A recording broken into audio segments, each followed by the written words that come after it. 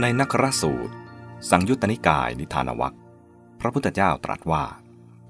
ภิกษุทั้งหลายก่อนแต่สัมโพธิเมื่อยังไม่ตรัสรู้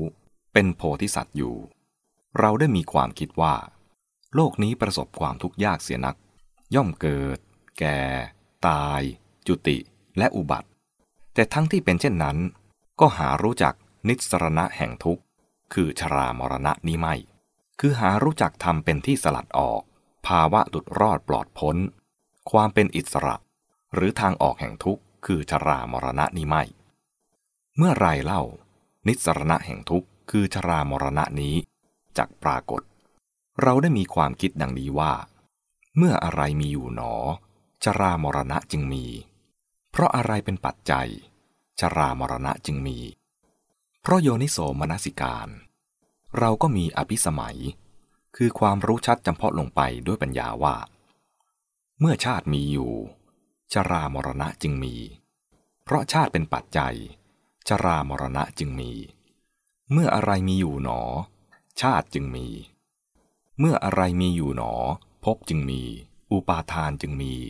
ตัณหาจึงมีเวทนาจึงมีผัสสะจึงมีสลายตนะจึงมีนามรูปจึงมีวิญญาณจึงมีเพราะโยนิโสมนสิการเราได้มีความรู้ชัดจำเพาะลงด้วยปัญญาว่าเมื่อนามรูปมีอยู่วิญญาณจึงมีเพราะนามรูปเป็นปัจจัยวิญญาณจึงมีเราได้มีความคิดว่าวิญญาณย่อมวกกลับเพียงแค่นี้ไม่พ้นเลยไปจากนามรูปได้ด้วยเหตุผลเพียงเท่านั้น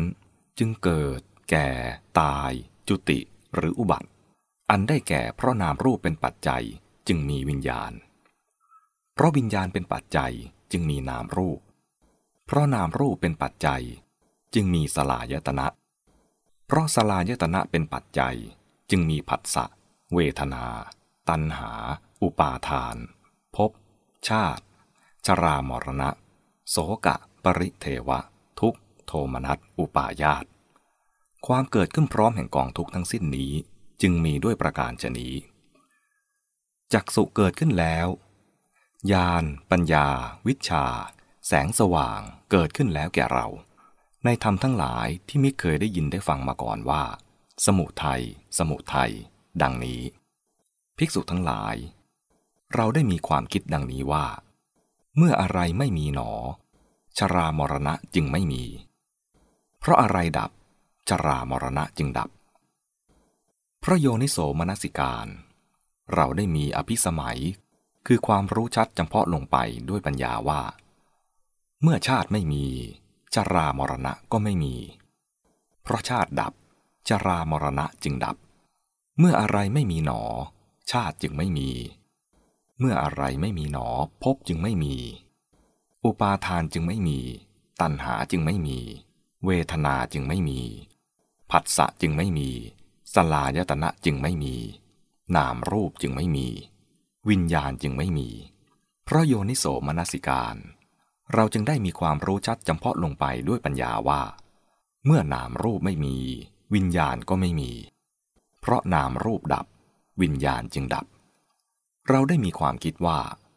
เราได้บรรลุมรรคาเพื่อความตรัสรู้นี้แล้วกล่าวคือเพราะนามรูปดับวิญญาณจึงดับเพราะวิญญาณดับนามรูปจึงดับ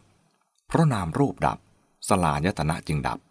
ผัสสะเวทนาตัณหาอุปาทานภพชาติชรามรณะโสกะปริเทวะทุกข์โทมนัสอุปาญาตจึงดับความดับแห่งกองทุกข์ทั้งสิ้นนี้จึงมีด้วยประการฉะนี้จักษุเกิดขึ้นแล้ว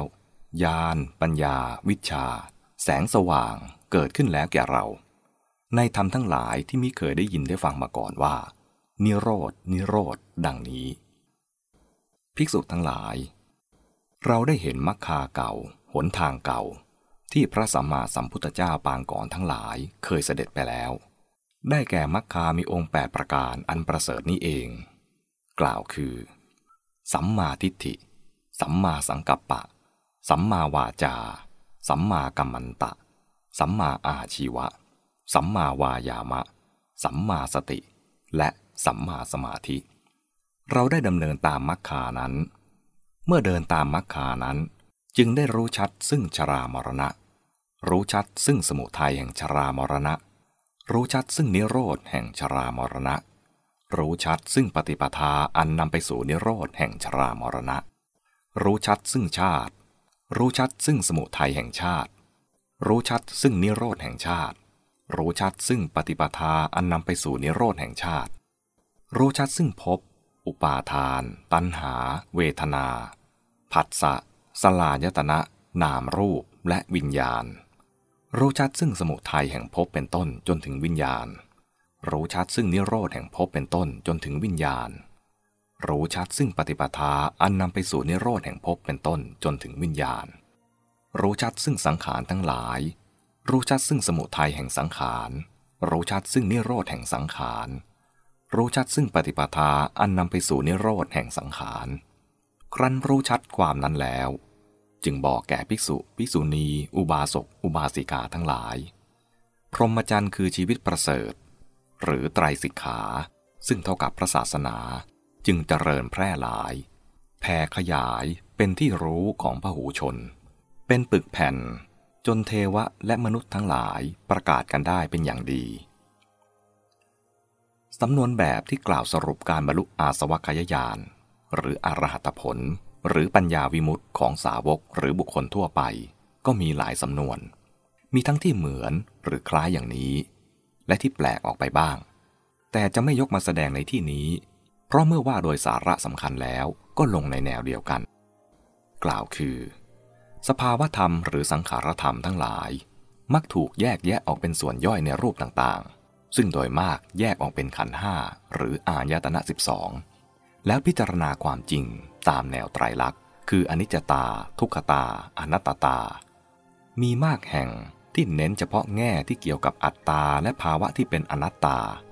บางคราวก็สืบสาวความสัมพันธ์แห่งเหตุปัจจัยตามแนวปฏิจจสมุปบาทถ้าพูดในแง่หลักปฏิบัติก็จะเป็นการกล่าวถึงหลักธรรมหมวดใดหมวดหนึ่ง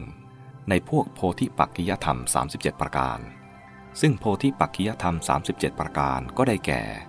สติปัฏฐาน4สัมมัปปทาน4อิทธิบาท4อินทรีย์5พละ5โพชฌงค์7และมรรคมีองค์8